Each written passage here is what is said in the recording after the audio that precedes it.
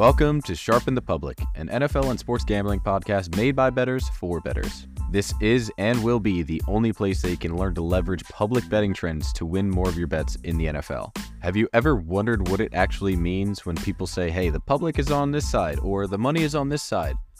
There's no context, but that's what we're here for, to provide context for those numbers. My name is DJ Bianco, and I'm your host of Sharpen the Public. Years ago, I started tracking the public betting numbers for every game in the NFL. I wanted to know, hey, if the public is 55% and the money is 65%, what does that mean? What are the trends for those numbers? If you've ever wondered that, then you've come to the right place. Every week, we're here to recap and preview the upcoming and previous weeks in the NFL. Let's dive into those trends. Welcome to Sharpen the Public. What's going on, everyone? Welcome back to Sharpen the Public. As always, I'm your host, Deej, back again on our preview episode here for week 9. Crazy how fast we've gone through already half the season, but I'm back with Andy. Andy, you've had a couple bad weeks here, but I think it's time for you to get back on track, just to put you out on blast, just to start the episode. Hello, DJ. Good to talk to you, too. Yeah, man, it's been tough.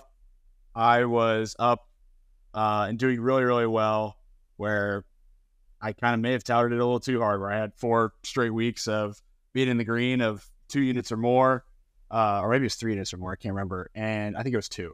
And now I am down 12.7 units over the last 2 weeks. Not ideal. With 2 wins. You're due. That's 2 wins. What that means. You're due. You're due. That's 2 wins. Still 38-33-2 on the season here as we near the halfway mark. Down 3.14. Not repeating, of course. That is 3.140. Not pi. Thanks. Yeah, not pi. It's just it's a massacre. It's a bloodbath. It's not pi. That's okay. But that's okay. In the most shocking turn of events ever, I like the slate this week. I kind of like it. Oh, here you go. I kind of like it. Personally, I'm scared of it. I thought I liked the last week, and it killed me. I mean, I ended up going 5-7 thanks to a nice 2-0 Monday night, but 3-7 going out of Sunday was not exciting. I loved the Niners. I wish I had more time to see that Trent Williams was out. I was very surprised to see the Bengals go in and win there. And then just it felt like a lot of the ball didn't bounce my way. But that's what happens in sports betting. You gotta take the punches, right? So I'm a little nervous for this slate, but it's good to hear that you're excited about it. What do you think your favorite games here is? I'm excited to get to your Colts game, but I'm curious to hear what you think. I think it might be the Colts. Oh, truthfully, okay. To be honest with you, and we're gonna talk about that when we get there, because I know that you're not feeling the love that I'm feeling for my boys. I'm also gonna be there. This will for how long I've been a Colts fan, how long I followed them. This will actually be the first time that I've ever seen them live, which is really cool. Really? Wow. Yeah, I've had tickets to see them live three different times, and all 3 times I have gotten the flu. That's not a joke. That's crazy. I have 2 more days to stay healthy as we record this Thursday night. Okay, and you'll be all right. I just had COVID 2 weeks ago, so I can't get the flu. That's how science works. Exactly. Yeah, you'll be fine. That's exactly how it works. Biology is on your side going into this weekend. All right. I'm excited to get into this episode, though. I think the most recent episode of Sharpen the Public, where I talked about where we stand through week 8 in 2023 trend-wise versus last year in 2022, was a really good episode. I think everyone should listen to it if you hadn't had the chance. But I'm going to run through a little bit of these trends here before we get into the games, as we usually do, because that's what we're here to talk about. We're here to follow these public betting trends and make sense of them. Andy, did you got a chance to listen to the episode, right? So this should be I did. News to you, right? And just to brag on my partner here, I thought that was one of your best ones. I feel like he really gave a solid review of what we've kind of gone through with this data so far this season. I think it's important to, maybe not every single episode, but I think you've done a good job of that, but like kind of doing a halfway point check-in like you did, where we're comparing and contrasting against last season, as well as like what we can take away now that we have a considerable sample size here at the halfway mark and what to expect. I think too, like going off of what to expect, we should expect some of these shit teams, like 1 or 2 maybe, to have a run. We always see that. And then there's going to be 1 or 2 teams that you really like that are solid so far this year that are going to collapse. it's just how it goes with the NFL. So if you've got any bold predictions, be sure to tweet them at us at AndyHH Sports and at DHH Sports. Who you think is going to be a big riser or a big faller as we hit this second half of the NFL regular season? Absolutely. Yeah, that's a really good point. And with that, I'm going to preface all of this with the general trends for 2023, and then I'll kind of relate to what happened in 2022, and we can talk about that before we get into it. I know I deep dove it on the previous episode, but just want to get that out before we talk about the public betting numbers for week 9. So through this year, through week 8, the public is 63-53, 10 games over 500, a 54% win percentage, while in 2022, they were 10 games under 500, 55-66 at a 45% win percentage. So you're seeing a massive difference in how the public's betting this year. And I don't know if it's because of the influx of betting or if it's just the way the things are falling over history to get the public back to probably around 500, assuming that they were below 500 coming into this year. It's just crazy to see a massive difference like that. And in the coming portions of this year, week 9, week 10, and so forth and so on, I think they're going to fall back to 500. I thought that was going to happen last week, but it didn't, and they had a good week, and I had a bad week. So it's really tough to mitigate, but interesting to see nonetheless. Yeah, I also found that to be really interesting that there can be that big of a discrepancy from year to year for something that we feel is a bit more consistent like the public, but the public continues to surprise us this year. And I think you drove it home tenfold that we are putting a stop to the narrative, and we need to shout from the rooftops that you should not just blindly fade the public.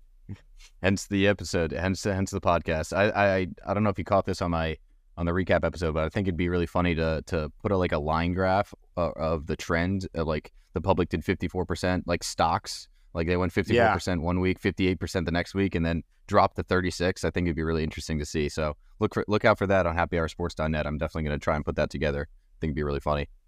I think you could definitely do that. Cool. Moving into the money. Money is 61-55, and then I'll say the sharp as well. Sharp is 58-58. That's a 53% win percentage for the money, and then 50% win percentage, obviously, for the sharps at even. 2022, money went 53%, and sharp went 50% through halfway through the year. And it feels like they've been underperforming, and they feel like they've been underperforming because they finished so far above those numbers. They've both finished at 55% in 2022. So that's why I feel that they've been worse, and we can expect a positive regression, seeing that last year they did bad, and now we can hopefully, expect that the people that with the more money are betting more confidently now, as they've seen 8 games of data through all of these teams, right? So I think that one makes sense, where we can anticipate positive regression from both the money and sharp differential ATS-wise. Totally agree. Yeah, I totally agree. And that was the big takeaway for me too, is just knowing that they are about to blow up here based on past precedents, I think is super important as we start to look into these lines for week 9 and beyond. Yeah, and I'm hopefully expecting a positive regression from our sharp differential trends like the Golden Rule and Geico trend, because you look at 17-31 and 20-30, and that's nowhere near where we were last year, finishing upwards of 74-49 and 78-43 ATS. So that's what's a little way off, but maybe we can get a big turnaround. Geico trend is dead, dude. It's all about the sharp unders. I'm investing. The sharp unders are hitting heavy, and I'll get to those in a second. As we move to totals now, through 8 weeks in 2023, the public is 27-41 betting overs, 28-20 betting unders. That's a 40% win percentage and a 58% win percentage. Looking into 2022, we saw the public on overs hit at 38%, so right around 40, and then the 52% on unders. So they're overperforming on unders, a little underperforming on unders, but nothing, or overs, and nothing to be had there. The big takeaway, I think, from that, and I talked about this last episode, is through this point in the season, we saw massive differences between the amount of public successes on the overs and public successes on the unders, and then the rest of the season, it kind of tailored off.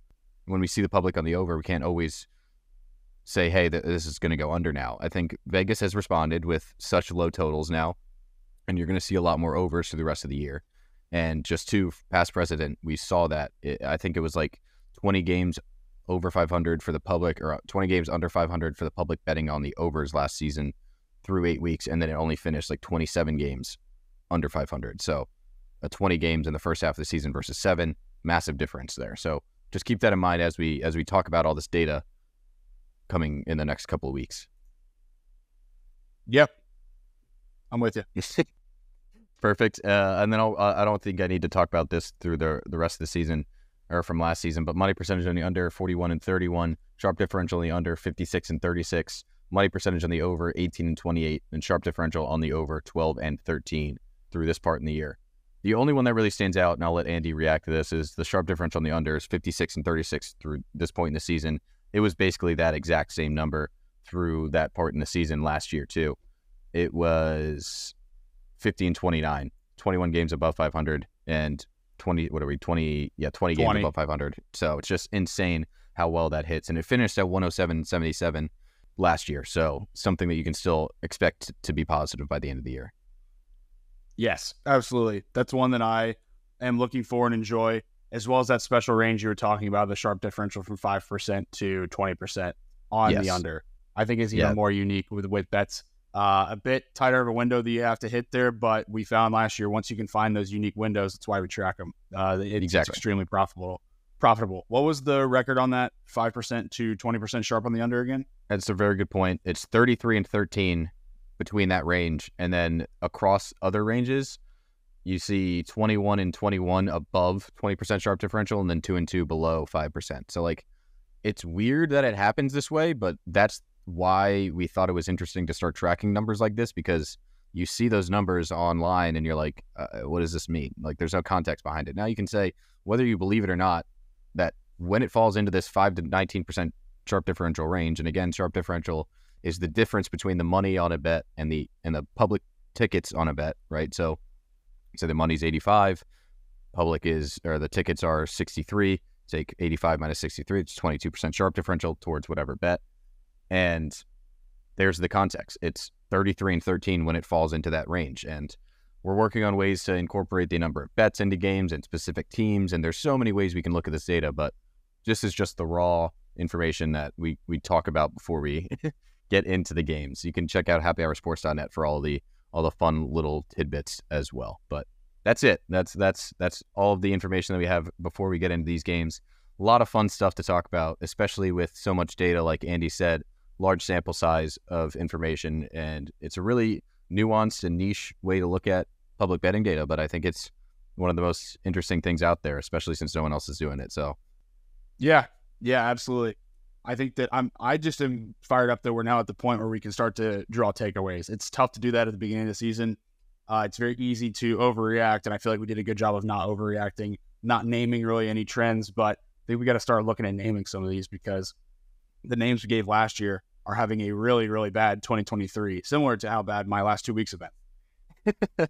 Well, we'll look to turn that around. Hopefully we can look to turn the name ones around, and maybe at some point we can have people tweet us and give us some cool names, because that's always a fun part. And definitely we love to engage with the community. So whether you're listening on YouTube or Spotify, check us out on Twitter or our website. We've got plenty of content and love to talk to you guys. That's awesome. But yeah, so I had a not so great week. I said that, but we're still doing fine on the year.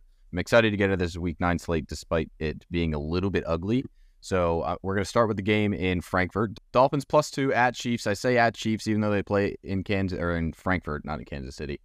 This is a tough one, Andy. I want to lean Chiefs. I think there's a lot of reasons to back the Chiefs, especially because one thing that I found this during research is the Chiefs with Mahomes and Andy Reid have not lost back-to-back games since 2019. They lost against the Browns or the Broncos last week in Denver. What scares me is this is Tyreek Hill's first game against the Chiefs since he's left. So he's going to have a vendetta. You've got the number 1 team in yards, which is the Dolphins, like yards per attempt, versus the number 2 defense in yards per attempts. And recently, the Dolphins have not performed well, clearly, against the top teams like the Bills and Eagles. So this is why I lean Chiefs -2 or -2.5, whatever you see. The Chiefs come into this with 80% of the bets and 93% of the money, which also scares me. But we also talked about, hey, this is like the way it's going. You don't necessarily have to be scared of these type of numbers for the public. However, there's only 41,000 bets and it's Thursday. So lots to discuss here. It feels like one that we might just have to pass on, although it's 9:30 and at prime time and everyone wants to bet it. So I love the Chiefs I'll lean the Chiefs. I shouldn't say I love them. I think it's a tough spot to back the Dolphins, given their defense not being great and the Chiefs' defense being one of the best we've seen from a Chiefs team in a while. I feel the opposite. I like the Dolphins in this spot. The Dolphins got into Germany on Monday, and the Chiefs either get in today or they're going to get in tomorrow.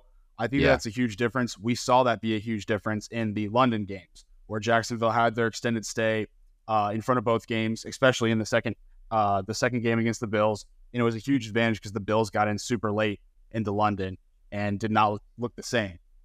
I get the whole back-to-back games piece, but also the Chiefs did not go up against the number one. It's not very often the Chiefs go up against the number one, I'll call them the number one offense in the NFL. The number one offense in the NFL off of a loss.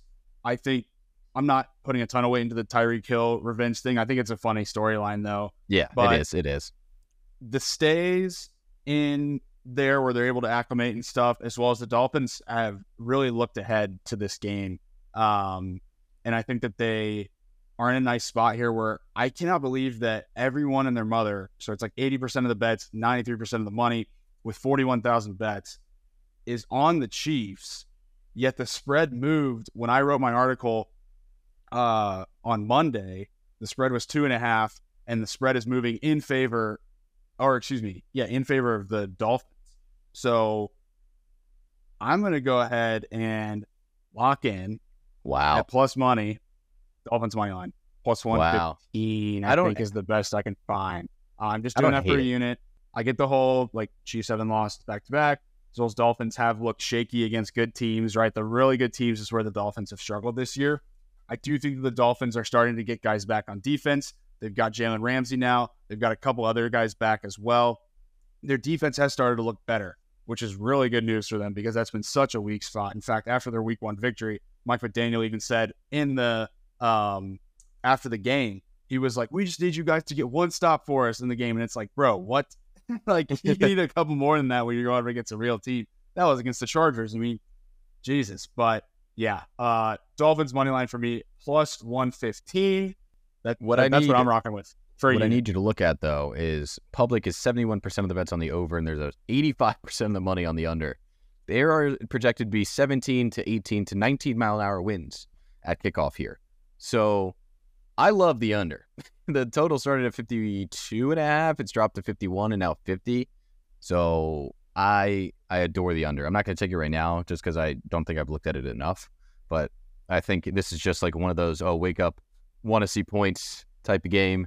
And Chiefs have a way better defense than people anticipate. You saw the Eagles defense hold the Dolphins to an under despite a lot of controversy. So I think this is a good spot for the under.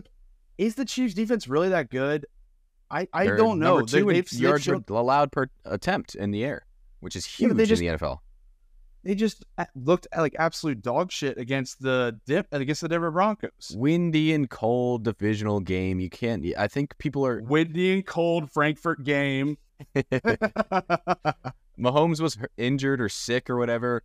I think what you forgot to mention about this Dolphins-Chiefs game is Travis is going to get another 3 or 4 days with Taylor Swift before he goes out to Europe. So he's going to have a little more time to get, he'll be fine.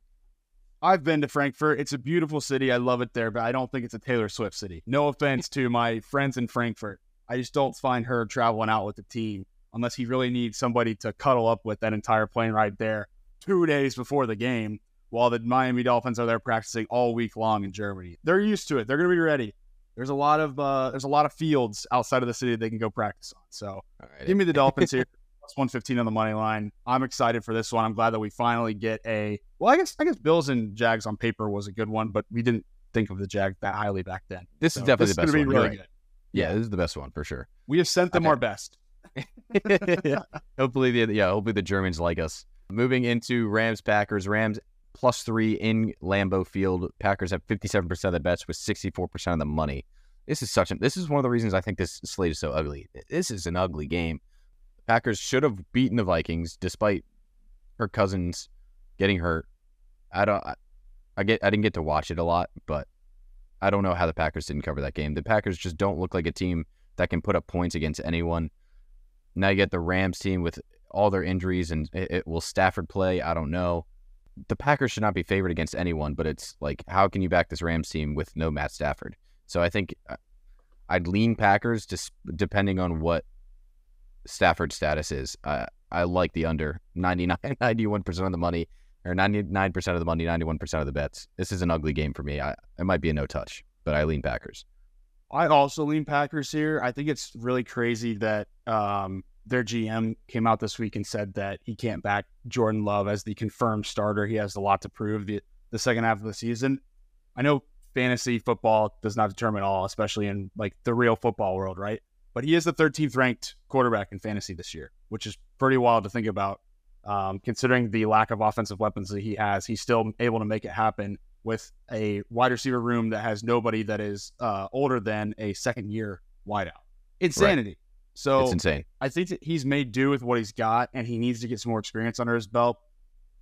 I feel like I'm kind of similar to how I led the two Anand train. I feel like I'm leading the Jordan Love Anand train here. So I also lean Packers, and I think that the Rams defense has looked shaky. I think that, to your point too, we're gonna have to wait and see on Stafford. He's probably not gonna play. Like, realistically, yeah, I don't think so. And if he doesn't play, time. The only reason this Rams team is good is because of Stafford, and without Stafford, I don't think they can put anything together. Despite McVay being that guy, right? He's 19-15-2 as an underdog, but I don't know what that is with. I mean, half that was Jared Goff and Stafford, right? So it's just a really tough spot for LA to come into Green Bay when.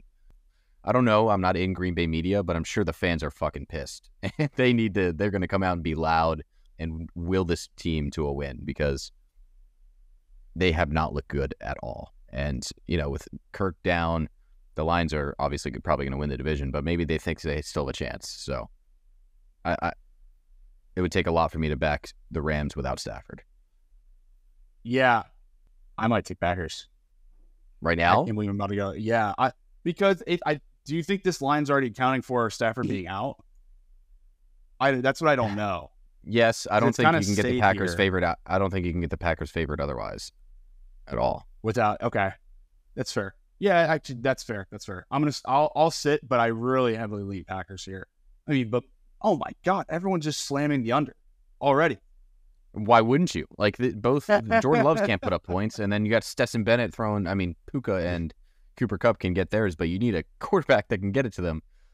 Bennett looked all right in preseason, I thought. I know it's preseason, but still. I thought Stetson Bennett probably knows what he's doing. All right. Yeah, he had some of the best options in the world at Georgia and all the support.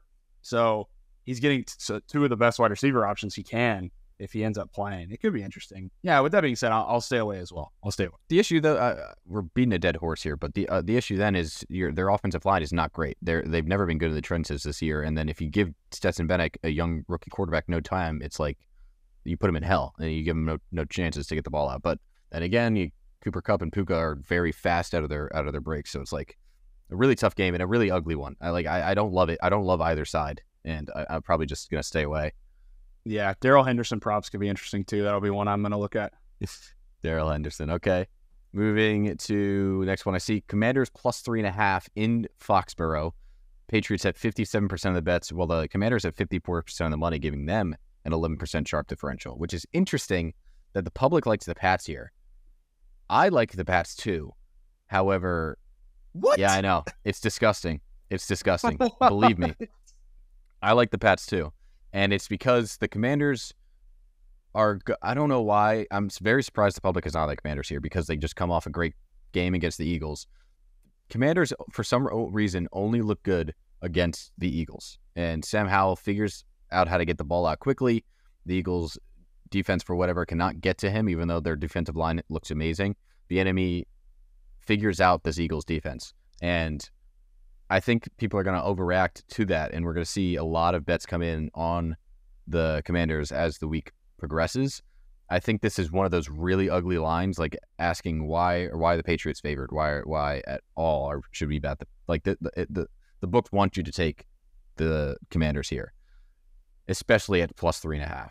And I wouldn't say I love the Patriots, but I heavily lean them. And this is interesting, Andy. Totals moved up. 75% of the bets on the under, 55% of the money on the over. And maybe I like that.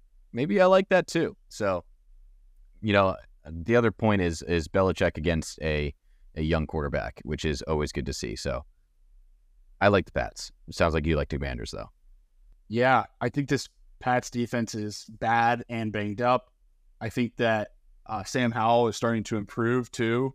He's getting, I believe, over 2 passing touchdowns a game, or averaging that at least for the last few weeks now.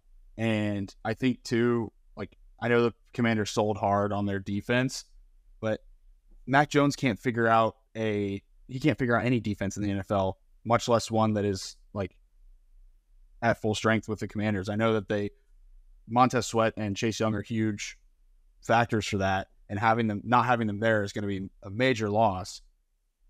I just don't think that they're selling that hard to where they're going to lose to the Patriots. I mean, who's to say the Patriots aren't going to start trying to purposely lose to get their quarterback of the future? I don't think it happens as much in the NFL as it does in the NBA, but this is an interesting one because either one of these teams, I think, could be, whoever loses here is going to be trying to go for a good draft pick. I don't think that the Commanders are too attached to Howell, even though he has looked improved the last few weeks. So I lean Commanders, but to your point, I'm not going to lock anything in just yet. No, it's a good point. I wish I got 3.5. 3.5, I would probably lock that in. It's a good point to bring up Chase Young and Montez Sweat because those are huge losses for the Commanders defense. I think that's probably why you see a lot of the tickets on the Pats is all that news and saying, hey, their defense is gone now. That's why we're going to back the Patriots. One thing I do want to say is obviously we're recording on Thursday. This is not how the data will look on Sunday, but there's an 11% sharp differential towards the Commanders. And I've talked about it on the recap episodes that we see an 18-6 ATS record between 10 and 14% sharp differentials. And I expect that to continue to regress towards 500, towards what we saw happen in 2022, which is 26-19, 7 games above 500. And it's 18-6. It's 12 games above 500. I think it's going to regress. So if things stay in those ranges, 10 to 14% sharp differentials, like it did last week, it went 1 and 2 ATS. Another number I'm going to fade. And yes, it's fading a sharp differential, which seems like not intuitive, but that's what the numbers show. We just this is how it works. So I'll be curious to see where the numbers lie on Sunday. But if things are looking like they're in the Patriots' favor, I might take them, despite it being a very, very ugly bet. Yeah, I hope I don't have to watch any of that game. Yeah, I will. But again, I might have to take the over. So we'll see. Another game that this slate is so ugly, but it's another game that I kind of like. No, this one's so juicy. This game is so juicy, dude. In Houston getting 54% of the bets and 72% of the money. Total set at 40. I don't know if I said it, but Bucks +3. I'll let you start on this one, Andy. The reason I think this one's so interesting is I think either team that wins this could be a candidate, like I said at the beginning of the pod, to be one that kind of makes a run this second half of the season. Not that this game is going to indicate that they're going to make a run, but they're positioning themselves to do so. The Bucks have the Saints and Falcons above them in the division, both at 4-4. So it's very, very, very achievable for the Bucks to, as you predicted before the season started, to make a run and positionally lock in into that 6 or 7 spot in the NFC playoffs. Because there's 2 spots that are ready to be taken in the NFC playoff picture. I think that there's 5 teams that are locked in, but we're still missing 2 that could really be anybody's. And that's why you saw the Vikings go out and trade for Josh Dobbs instead of trying to mail it in. They have an awesome chance for that spot. And when you're in that position, you don't mail it in and start tanking. You should. And I'm glad that they're doing that. It would be a bad precedent if as soon as the quarterback goes down, they give up when they had an asset that they could trade to go get Josh Dobbs, and they're going to keep trying. Anywho, the Texans, this just feels like such a nice little bounce back spot for them after getting embarrassed in Carolina. I know that the Bucs defense is better in a lot of areas than Carolina's defense in some ways. I really, really like the Texans here. I don't mind the Bucs either, but I think this Texans team plays hard. I think the defense has steadily improved too. I know that ended up losing to the Panthers, but they still contain a Panthers offense that had 2 weeks to prep for them to, 15 points. I think that this is an awesome shot for them. So I lean Texans. I'm not going to rip just yet. But the nice part is, I mean, if you're listening and it's still staying the same, there's some books where you can get Bucks at +3. There's some books you can get Texans at -2.5. So with a lot of discrepancy in the market, depending on which way you like, you could still get a half-point edge, depending on how you like it. This is another game where we're going to be on opposite sides. I like the Bucks. I think this is a good spot for them to. I'll say this first. I think Boy at this point, yeah, Baker Boy for sure.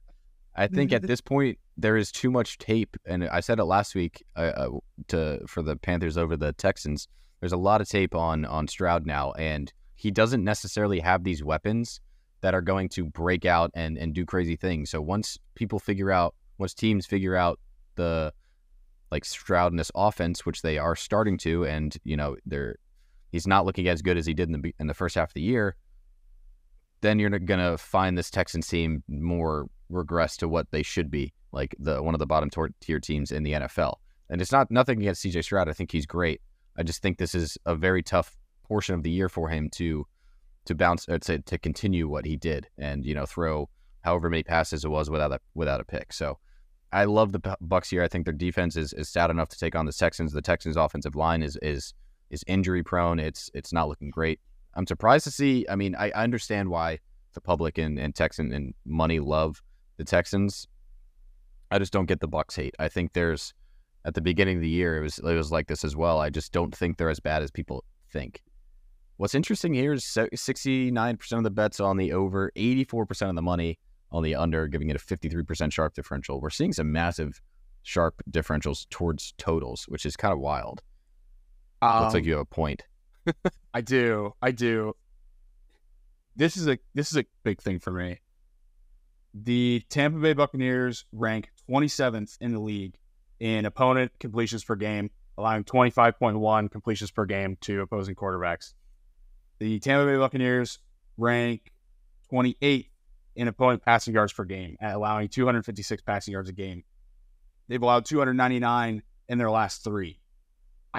I just feel like CJ Stroud is a good enough quarterback, even though he's a rookie. And I agree with the tape part, right? They do have the tape, but it's not like the Texans aren't going to be prepping either. I know that's just such a shitty counterpoint to make, but I think that the stats say it all, right? He's going to have some favorable matchups, and we've seen both Tank Dell and Nico Collins turn into really solid receivers for him. He's got Robert Woods there too. Like, really, really like this passing offense for the Texans, and that was why I picked them last week. I'm not going to shy away from that this week. I'm going to stick to my guns here, that they have a really favorable matchup in the air, and I'm actually going to go ahead and lock it in. I'm going to lock in Texans -2. Wow, that's bold. But I mean, I don't love the Bucks right now. I think I like them. I think this is a great spot for them to get a cover on the road, despite Baker not really being a good road covering team or quarterback.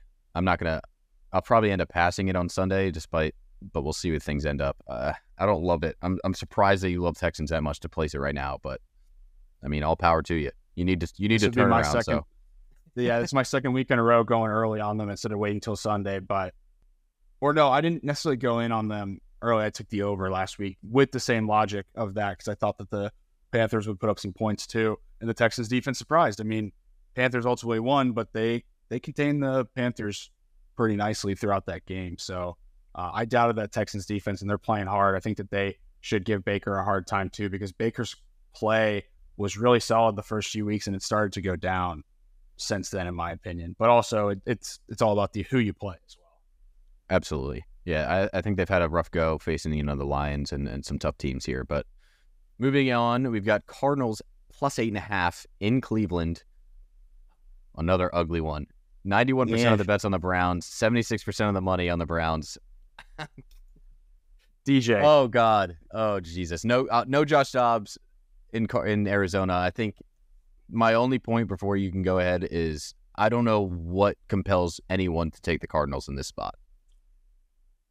I already did. I took it on Monday. We're off again. You clearly didn't read my article. Oh my God. every one of their mothers betting the Browns because they're thinking the same way as you. You're the public right now. You're the public. You know what, though? Hey, public's winning. Public's winning right now. So Doesn't mean it's that's bad. actually a compliment. That's a compliment.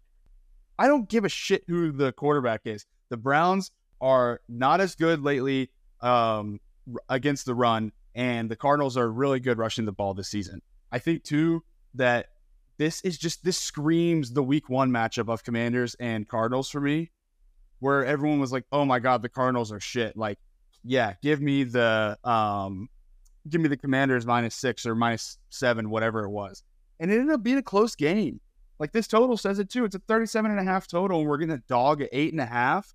Like, the Browns cannot trot out there with PJ Walker at quarterback again after how shit it's been and some of the poor decision-making by Kevin Stefanski. There's so many, for every bad thing you can say about the Cardinals, I think there's ample things that you can say bad against the Browns too, besides the Browns defense. Actually, no, I'm going to correct myself. The Browns defense has not been as good the last few weeks too, compared to how hot their start was in the beginning of the season. So it has not. To your take point, maybe that's a tape thing. It's a get right game for them. It's a get right game for them, for their defense. PJ Walker, 7-2 ATS in his NFL career, covering the spread by 10.3 PPG. Andrew, that's fine. You're talking bad about PJ Walker, but he's 7-2 ATS. PJ Walker teams have never lost a home game that he started, ever. They should have traded back for PJ Walker. Should have traded back for him. I mean, for Josh Dobbs. Temple, Philadelphia King, PJ Walker. That's all I'll say. Yeah, XFL legend or USFL, whatever league he came from. Yeah. I love the Cardinals here, man. I wish that I got 8.5. I got 8, so that's a bad CLV. But I had all the CLV in the world last week and got murdered, so it doesn't really matter right now. It's one of those really ugly ones where, again, part of the reason why I think the slate is so ugly. But Cardinals at Browns screams like, how can the Cardinals score points? And if you take the last 2 games from the Browns defense out of it, there's no way in hell you would back anything under 10 points for the Cardinals here, especially with a backup quarterback, and not necessarily backup, but I guess it is a backup because Kyler Murray's out. So I don't know. Plain tune, yeah. It's just disgusting. I cannot take Cardinals plus 8.5. If I do anything, it's Browns. I might stay away. Like I said, this is a very ugly slate with crazy numbers. Like you're seeing, the public and money are heavy on some sides here. So it's going to be a really interesting week come Sunday. And I'm curious to see how things change. Like if people continue to come in on the Cardinals, if people continue to slam the Browns, it's going to be weird. And do you have any more points, or can I go to this next crazy one? I just want to remember that you said if you take out the last 2 games for the Browns when we cover the Colts game, because the Colts hung 38 on that Browns defense.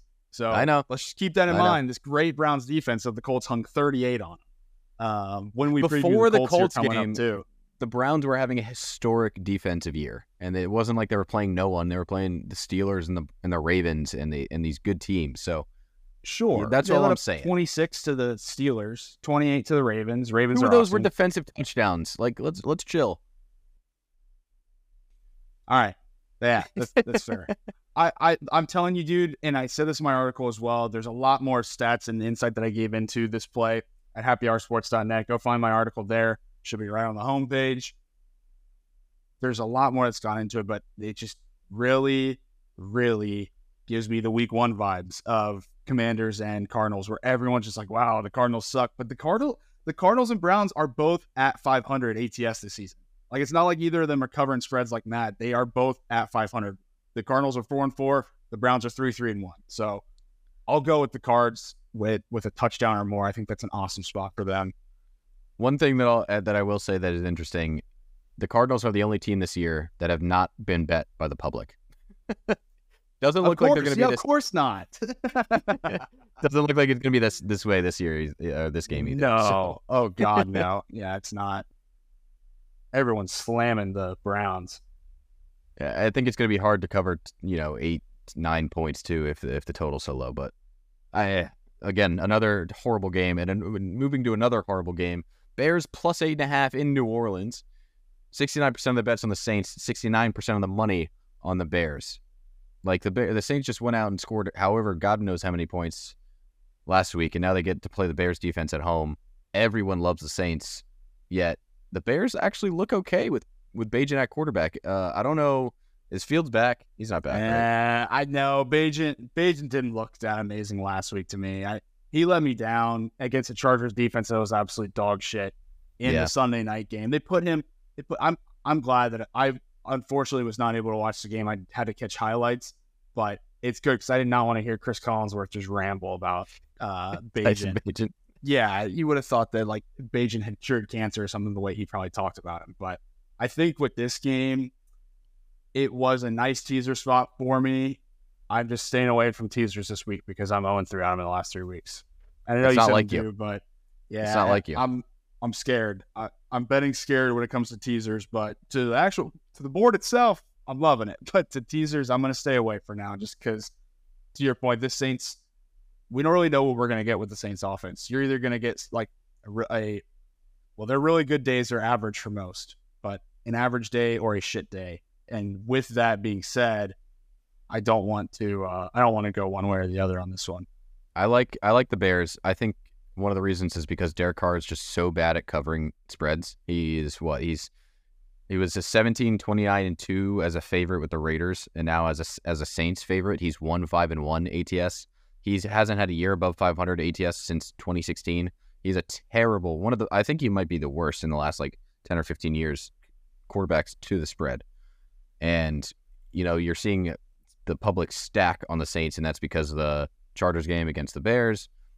This Bears team is not bad offensively. And yes, the Saints defense is good. And yes, Dennis Allen is that type of defensive coach. However, there are too many mistakes that the Saints make on offense to win by more than a touchdown here.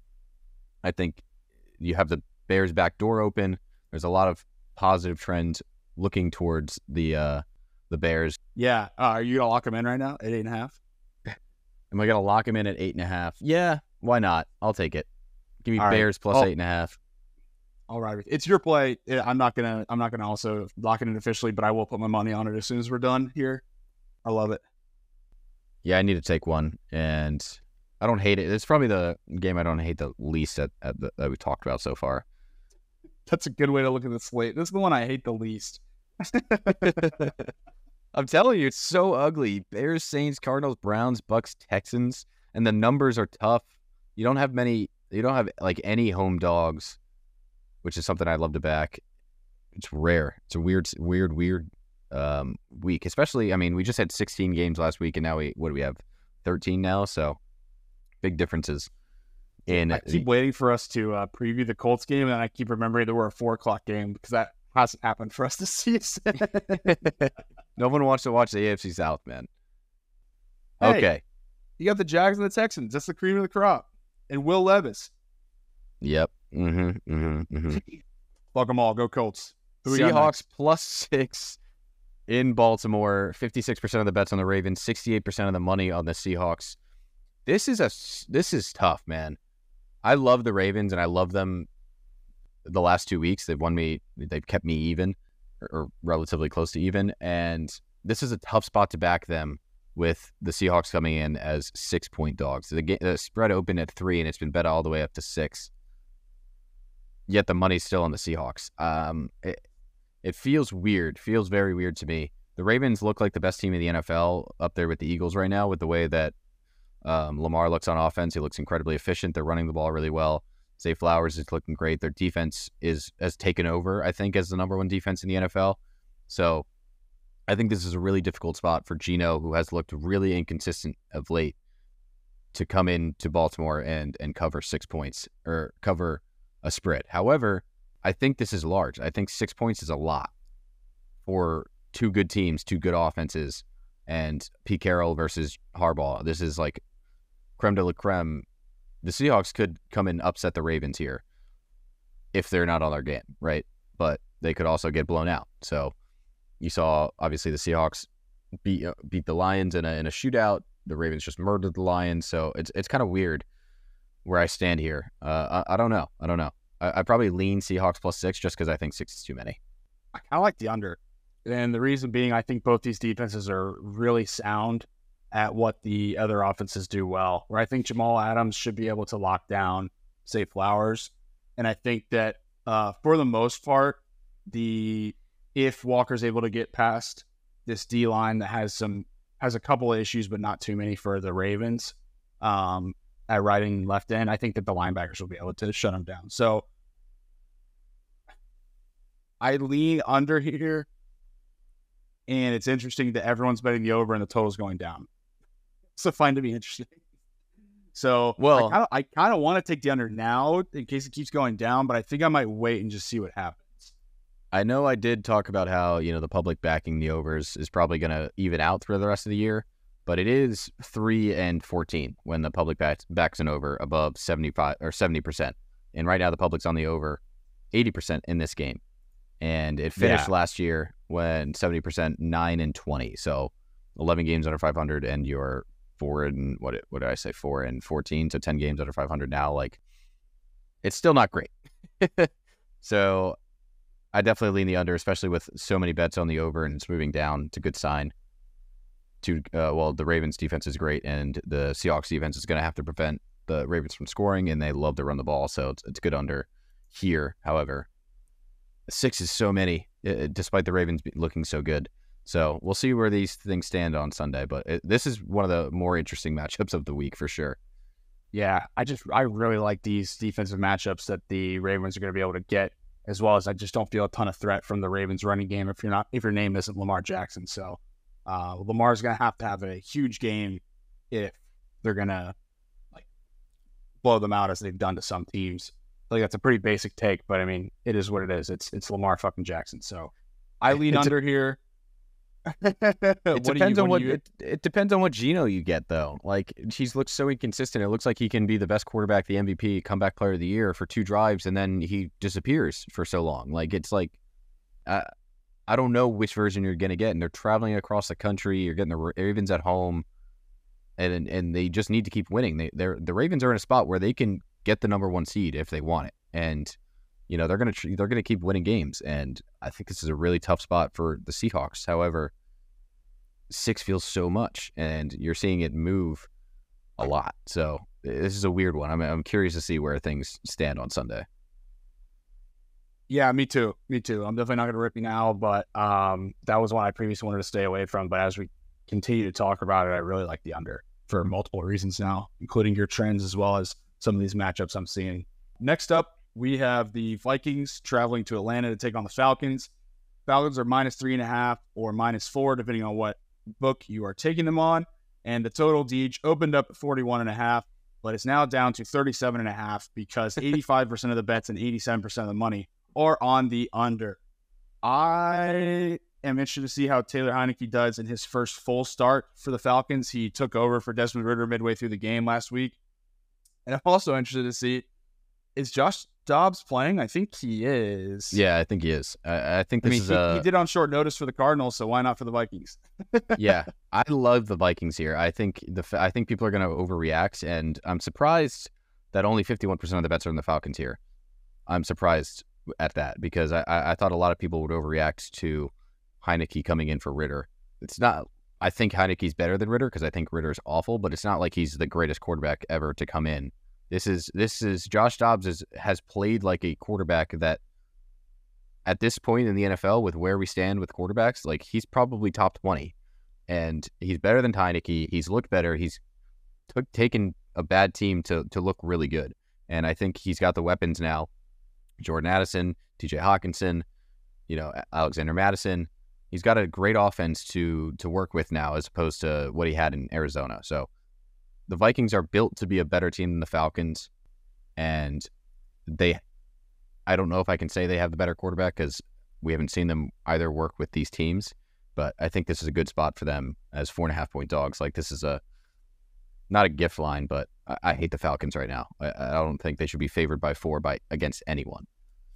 Bro, I've hated them all season. That is not a secret. I'm a fan of fading them in this spot too. I know it's crazy with what's going on with this quarterback carousel, but getting 3.5 or 4 on the Vikings seems really good. And I'm excited to see what this team can do because the other thing I I do kind of like the under here. And just because of what's going on with these offenses.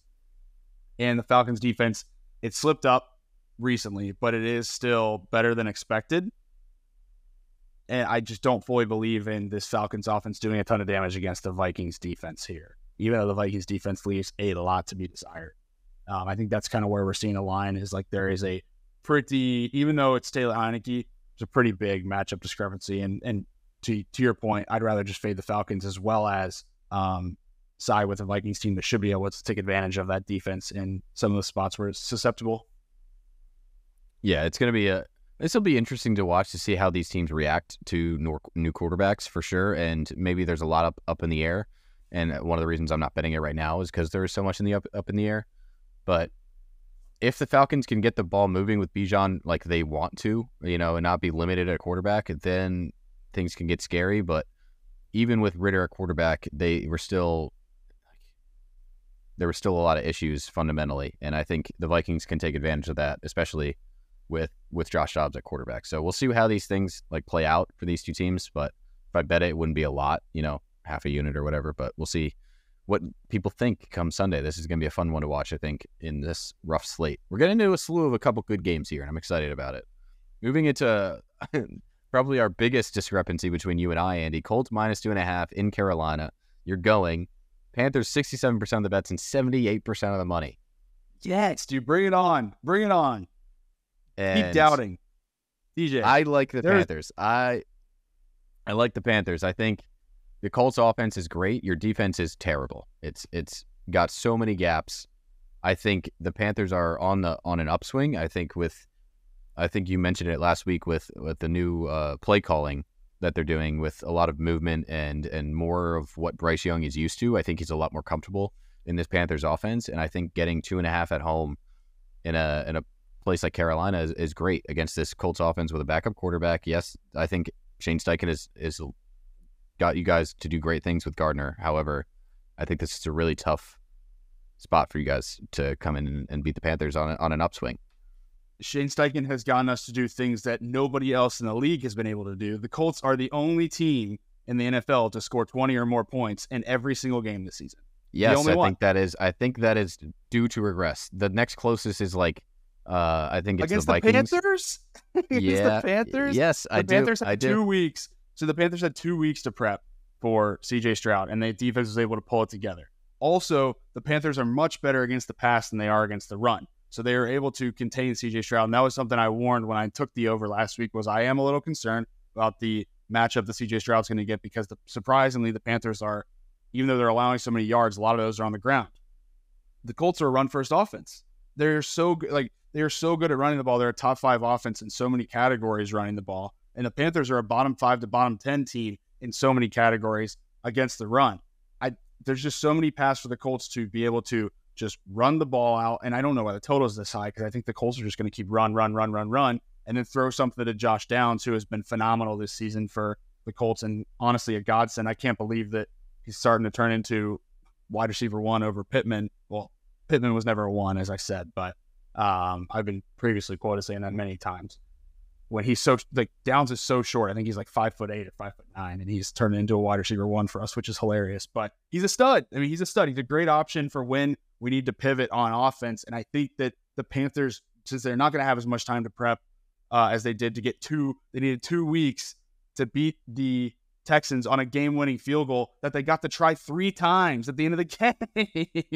It's ridiculous that they had to be given that at the end, and then they won. I'm happy for them. It was awesome in Charlotte. Everyone was fired up, but it's not happening again this week. Why would a team who's arguably the worst in the NFL get 2 wins in a row? Are you shitting me? No way. There's no way. I know. This is a game where the Colts can easily come out and win, but I think taking the Panthers as a home dog is a great spot. However, the thing that I am going to take right now is the over.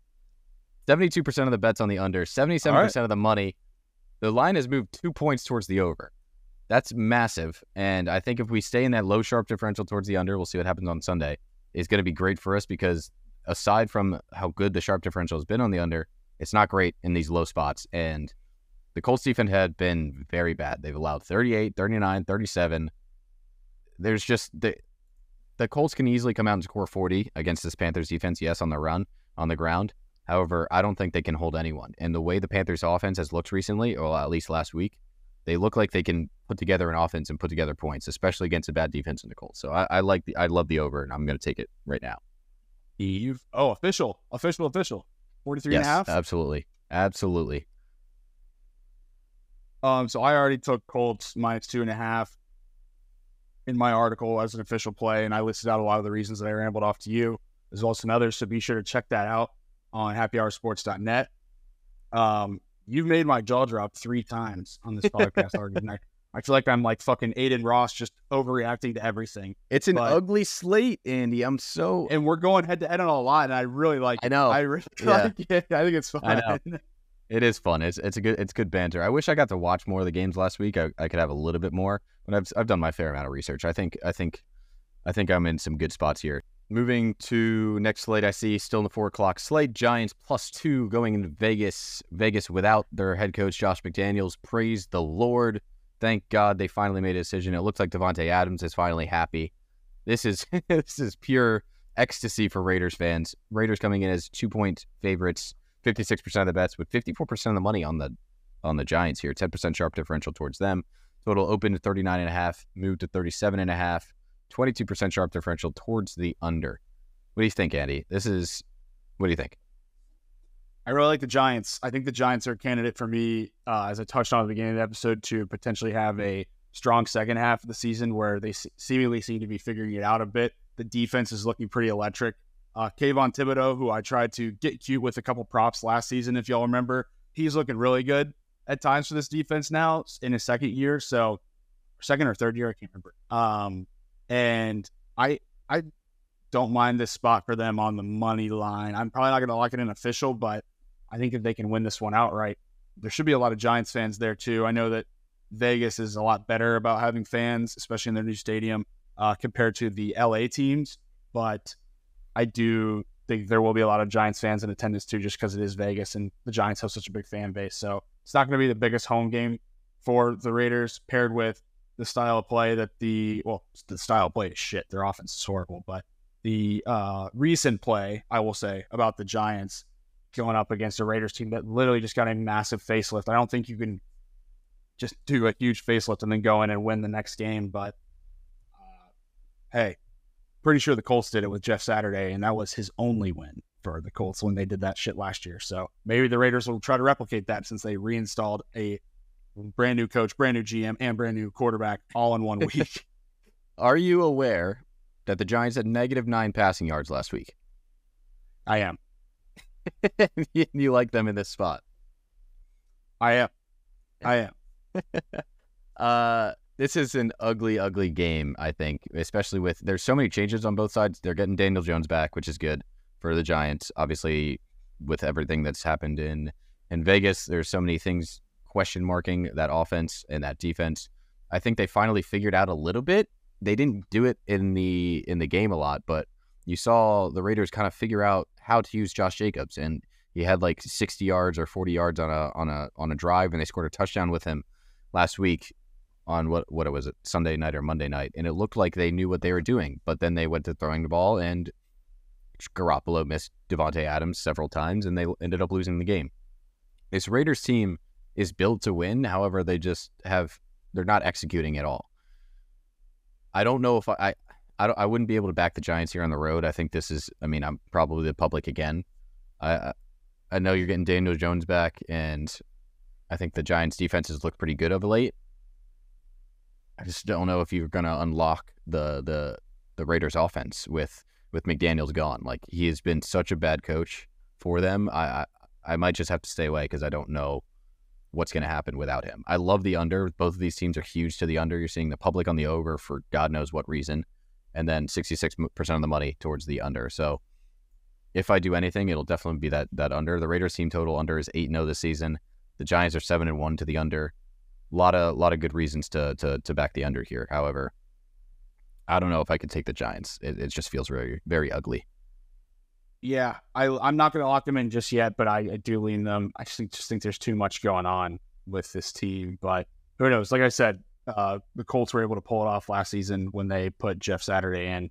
and he started 1-0 and then lost every single game after that. So we could see a similar thing here because they have a lot more facilities to pull that off than the Colts did. Right.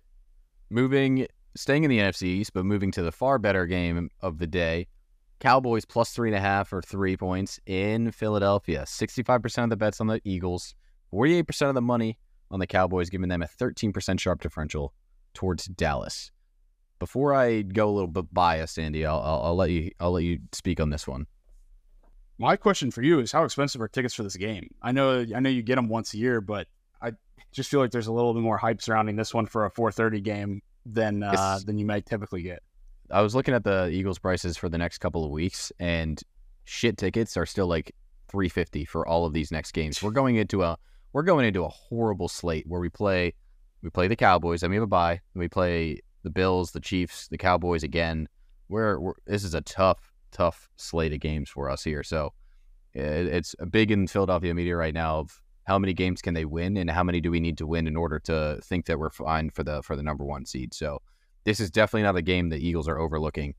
And I'll just say right now, I think the Cowboys are a little bit of frauds right now. I don't think they have the capacity to hang with where the Eagles stand right now. I'm very worried about Jalen Hurts' leg. And the only thing that does worry me is the little bit of injuries that we're having on the offensive line. Lane Johnson did not look good in the Commanders game yet. Now he's going to have to go up against Micah Parsons and Dexter Lawrence. So it's a tough spot, I think. But I don't see a world where the Eagles lose this. Yeah, to your concern about Jalen, I totally agree. I also feel that the Cowboys are frauds too. And for that, but I do like their defense, and I love y'all's defense as well. That's why I'm surprised that everyone's betting the over. You got 71% of the bets and 73% of the money on the over with 22 or almost 23,000 bets in. I'm going to go ahead and lock in under 47 as an official play because I think that this is going to be a slugfest divisional matchup, as well as some concerns around Hurts' health, some concerns around Dak, not his health, Dak's competence, and especially big games, and the nature of the beast here that we do have two pretty damn good defenses going head-to-head in a 4:30 slot. I'll go with the under 47 here. I really, really like this spot. Yeah, there's a lot of, I think you're seeing a good money percentage towards or a sharp differential towards the Cowboys here because there's a lot of evidence and trends backing Dak against NFC East teams, especially the Eagles. It feels like every time the Eagles get Dak, we're just in a bad spot. Last year, it was the Gardner Minshew game where we should have ended up covering and winning, but we didn't in Dallas. So, there's a lot of circumstances in these NFC East games where Dak has been able to just come out and beat bad Eagles teams, like after the Super Bowl, the decline of Carson Wentz. So I think there's some fake trends like backing Dak against the Eagles and NFC East here. So I think the Eagles are going to come out to play in Philadelphia. I think in this slew of games, that the Eagles play, they're going to go 1-1 against the Cowboys. I don't think they lose at home. I just don't see it, especially in this spot, about to go into their bye. They know this is a very big game. I don't see Nick Sirianni letting these boys lose. However, it might be a one or 2 point game. So the number scares me. I think this is a game where the Cowboys could come out, especially if we can get 3.5. I'm not saying the Eagles are going to cover. I think they win, but I wish it was, 6.5 and I could take it in a teaser, but it's not that. It's not that at all. It'll be one of the fun ones to watch. So we've got at least 2 or 3 games that are going to be good in this Week 9 slate. Well, and another game to really cap it off on Sunday night is another phenomenal game, the Bills and Bengals. And I hate to see that everyone agrees with me on this one and is siding with the Bengals, but the Bengals are now to -2 or -1.5, depending on where you look. They have 78% of the bets and 72% of the money with 26,000 bets in. This will shift a lot. I mean, this game's going to cross 100,000 bets probably very early on into Sunday, maybe midway through the day. And this is going to get a ton of bets because of the significance of this game. This was the Damar Hamlin game last year that got canceled. So there's a lot of speculation around this game in general. The total is super high. One of our highest of the week. Started at 46.5, but went up to 49.5 with everyone slamming the over. I mean, holy shit, guys. This is a primetime under, guys. Like primetime total. Yeah. That's true. Primetime unders here. 83% of the bets, 92% of the money, and everyone's slamming the Bengals money line too for what it's worth. I don't even care, dude. I like the Bengals. I think the Bills are a little bit fraudulent this year. I think that, and I think that we called that out a little bit towards the beginning of the season too, that there are some lapses for this team. The Bengals, as they always seem to do, like what's up with the slow starts for these guys, and now they're starting to fire on all cylinders. I know the Niners were a bit banged up, but the Bengals look really solid. And I think this is going to be a really interesting one. I'm not yet going to lock it in for the sole reason of what's going on here with all the trends that everyone agrees with me and everyone's just slamming the over. Maybe this is a nice under spot for us. Maybe we wait for the under to start with a 5 because it's going to get to that point where it's Thursday now and it's already moved 3 points. So that total might hit a 5, and then I'll be taking the under on that. But what do you see here, Deej? Yeah, I'm with you. I like the Bengals as well. I think the Bengals are on an upswing. The Bills are on a downturn. Right now, it's the Bengals at home. While I said it last week on the pod, I was like, if I'd be very surprised if the Bengals went in and beat the Niners in Santa Clara, and they did just that. They went in and held them, and Brock Purdy didn't look great. I think this is a great spot for Cincinnati to stay hot and really assert their dominance again after people kind of were like, hey, this team is gone, starting 0-3, right? So I wouldn't say they're back. I think their defense still has a lot of questions to answer, which is why you're seeing so many bets towards the over. However, I think with where their offense stands and how well they're managing games and the inconsistencies of Josh Allen, where it looks like he's God or he looks like Mac Jones, like there's no in between, and that's what Buffalo's been wanting. They've been wanting a little bit of consistency out of Josh Allen, and he's going through the slate where it's like, at this point, I don't know how you can back this Bills team. I don't hate them in a teaser, although the total being very high just kind of throws that away for me. I think the Bengals are a better team than the Bills right now, and that's what matters on Sunday night. There's a lot of history in this game. This is going to be a tough battle. This is a battle for the AFC, supremacy to be behind the Chiefs. So the Bengals need this game, I think, more than the Bills, and that says a lot, especially in today's NFL. The total is insane. Today's NFL seeing near 50 is wild to see it continue to go up. Doesn't surprise me. However, the Bengals defense is terrible. The Bills defense is fine, but they're still going to get there. Bills defense is also not great, man. I'm really not a huge fan of Bills defense. Right now, yeah, they've got a lot of injuries, so I don't hate the over. Although, I mean, we've talked about it. Maybe at this point of the season, we should start backing the public back in these heavy overs. But I don't know if I can do it here, especially in a primetime game. So, yeah, I like the Bengals with you. Under. Yeah. Heavily lean under, heavily, and then lean Bengals. Cool. Moving into Monday nights, we've got Chargers +3 in MetLife Stadium against the Jets. 74% of the bets on New York, 90% of the money. Why are the Chargers in primetime again?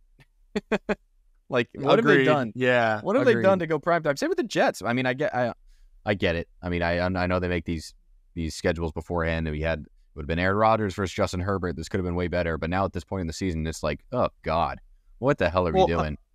If we're talking about primetime here, I think it's worth noting that for the Week 10 Sunday night game, they have an opportunity. Sunday Night Football, you can flex. They have the right to flex a game. They missed their deadline. We are going to have to watch Jets and Raiders on Sunday Night Football next weekend because NBC missed their deadline and didn't flex it. Yeah, it's awful. It's a joke. It's like Monday Night Football. Agreed, you can't fix that because it's already on the schedule. But like some of these Sunday night ones, thank God we finally got a good one with the Bengals and the Bills. Now we have like this game on Monday night and then that game on Sunday night. We got to sit down and watch the Jets at nighttime 2 weeks in a row. Yeah. As well as the Raiders. The Raiders have so many primetime games. Why? For no reason. I don't get that at all. My God. Game-wise, I mean, I never like backing road favorites, but the Jets, like, it feels like they beat these crazy teams like the Eagles and the Chiefs. Well, they played well against the Chiefs and the Bills. And they just can't play well against these other teams. And the Chargers have a phenomenal offense with healthier and healthier Justin Herbert. They looked great against a bad Bears defense. I think this is a good spot to back a road favorite, which is rare, honestly, in my opinion. And the public loves the Jets. I'm not sure why. The Chargers offense is far, far superior to this Jets offense. And yes, the Jets defense is better and the Chargers defense sucks. But at the end of the day, if this game ends up going to be a shootout, even though the total's set at 40, I would much rather have Justin Herbert than Zach Wilson. I'm with you. I think that there's like, just for how mid the Jets are, there's like so much hype around this team because of what they've been able to do the last couple of games, and they have a winning record without Aaron Rodgers. They have a winning record, right? It's 4-3. Yeah, I think so.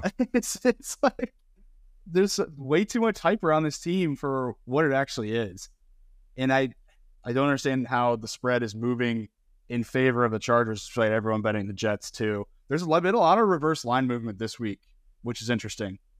I think that's something to monitor even closer on Sunday when there's a lot more bets to reflect on and see if the reverse line movement is true.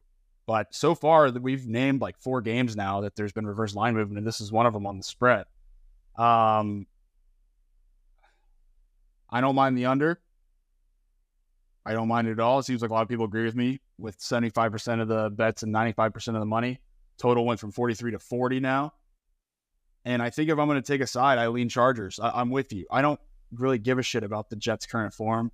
The Chargers' offense is still, even though it's shown that it's not as good as we think it is still good though. Like, I took the only bet that I won last week was Herbert over passing yards. So like, you're in the Chargers. You've got them down. Yeah. I still trust this team offensively, and I think the Jets' defense is being a little bit overblown because they haven't played anybody, and now they're actually getting a competent offense. So we'll see what Zach Wilson does. I've thought about putting him in a spot start in my dynasty team because I need a super flex quarterback right now, just because the Chargers defense is that bad. So we'll see if he can. But then again, I mean, I took the Bears against the Chargers last week, thinking that the Bears would be able to take advantage of them. They only got 10 points. Yeah, I got to flex Will Levis in off my taxi squad this week. Yeah, there you go. Hey, welcome to the big leagues, Will. Welcome. That's super exciting. You didn't need me to trade you Baker after all. You held out and you were rewarded. Yes, exactly. Didn't need to give up the 2 seconds. Yeah, the Jets have a better record than the Chargers. The Chargers, if they lose, will be 3-5. Do you fire Staley if you start 3-5? Yes, you do. He's just as bad as Josh McDaniels, and this is a game that they need to win on the road if they want to stay anywhat relevant. Like, I love Herbert. I've bet him to win the MVP a couple of years ago, but he just has never had a defense that's willing enough, like that's good enough to keep them in games. And he goes out, throws 1 pick in the first 8 games, and still gets rewarded with 3 wins. Like, it's insane. I don't know if he's only had 1 pick, but it feels like that. So I like the Chargers, but we'll see what happens come Sunday. This is another one that I'm going to wait because I'm surprised that so much money and public are back in the Jets here, but I get it as a home dog. I really do. So yeah, I do as well, but at the same time, I don't see a world. And I know this is shitty analysis, but just me as a fan, I don't see a world where the Chargers start 3-5 and the Jets are 5-3 with no Aaron Rodgers. It just doesn't seem right. And I know that I backed the Bears off of logic that the Chargers defense is bad. I just feel like the Jets have around the same type of offensive weapons to give Zach Wilson as the Bears have to give Bagent, and they weren't able to do it. So maybe the Chargers defense is figuring out. Maybe they're just good against shitty teams. I'd rather back the side that's good against a shitty team. And if people keep betting Jets, maybe we'll get a gift here and the hook will go away. We get Chargers -3. That's when I would love to lock it in. I don't want to right now just because of the hook. And with everyone going one side, Vegas is either comfortable saying, yeah, we'll take the Chargers. They're going to win by more than 4 points or more. Right. Or the spread will move and we get a better line. And that's when you get rewarded for waiting. So we'll see what happens. But I lean Chargers pretty heavily. Cool. Thank you guys for listening. This is our breakdown of week 9 in the NFL. It's been fun. Eddie and I have been on the opposite side of a lot of these games, and it'll be a fun. I'm a little bit nervous. I was good. I was excited for last week. It was bad with 16 games, and maybe now that I'm a bit nervous, I'll do a little bit better. But hopefully you can hit a bit of a recoil here too, Andy. So hopeful for a bunch of good stuff here at happyhoursports.net. But as always, you can check out our articles, as always, on happyhoursports.net for NFL. NBA is ramping up. We've got NHL ramping up as well. College football, as always. And then, of course, the Prelim and Pilsners podcast. Or is it Pilsners and Prelims? Pilsners and Prelims podcast. I know. Again, I made the name and I still forget it. But that's how catchy it is. That's how you know it's good. Yeah, we just got done recording for UFC Sao Paulo last night. You will see that. Well, that'll be out by the time this podcast comes out. So should be out here. Our folks that live on the West Coast will be able to see it tonight, but that doesn't matter because by the time that this releases on Friday, it'll already be out for everyone to listen. So definitely go check us out. We previewed every single fight on that card besides the one that got nixed with Elvis Brenner, where he got a different opponent, as well as be sure to check us out for hockey content. I know DJ touched on it, but we've got 3 dedicated hockey writers now on the site, and they are super fired up about hockey being back. And they're writing some cool pieces. It's not just betting stuff. There's a lot of opinion stuff on there too, where I feel like if you guys go and read their stuff and want to chime in too, definitely find them on Twitter and where they post a lot of their content and join that conversation. So couldn't be more excited about what's going on, to your point, Deej, and couldn't be more excited to bounce back in week 9 either. Yeah, it's going to be a good one. I'm excited to get into it. So thank you guys for listening. As always, we are here on Sharpen the Public every Tuesday and Friday, recapping and previewing NFL weeks. Thank you for listening. We will catch you next time. And thank you for checking us out on YouTube. Keep getting us some support. We're getting a few subscribers here and there. So thank you to everyone on YouTube. We appreciate you. And hopefully we can keep on winning for you. So cheers, guys. The boys bet better with beer. Thank you so much for listening to this episode of Sharpen the Public. A lot of effort goes into this and everything we do at Happy Hour Sports, so we would really appreciate it if you would follow, rate, and most importantly, share the podcast. Share it with someone who needs to be sharpened because I know those people are everywhere. Thank you again, and we'll see you in the next one.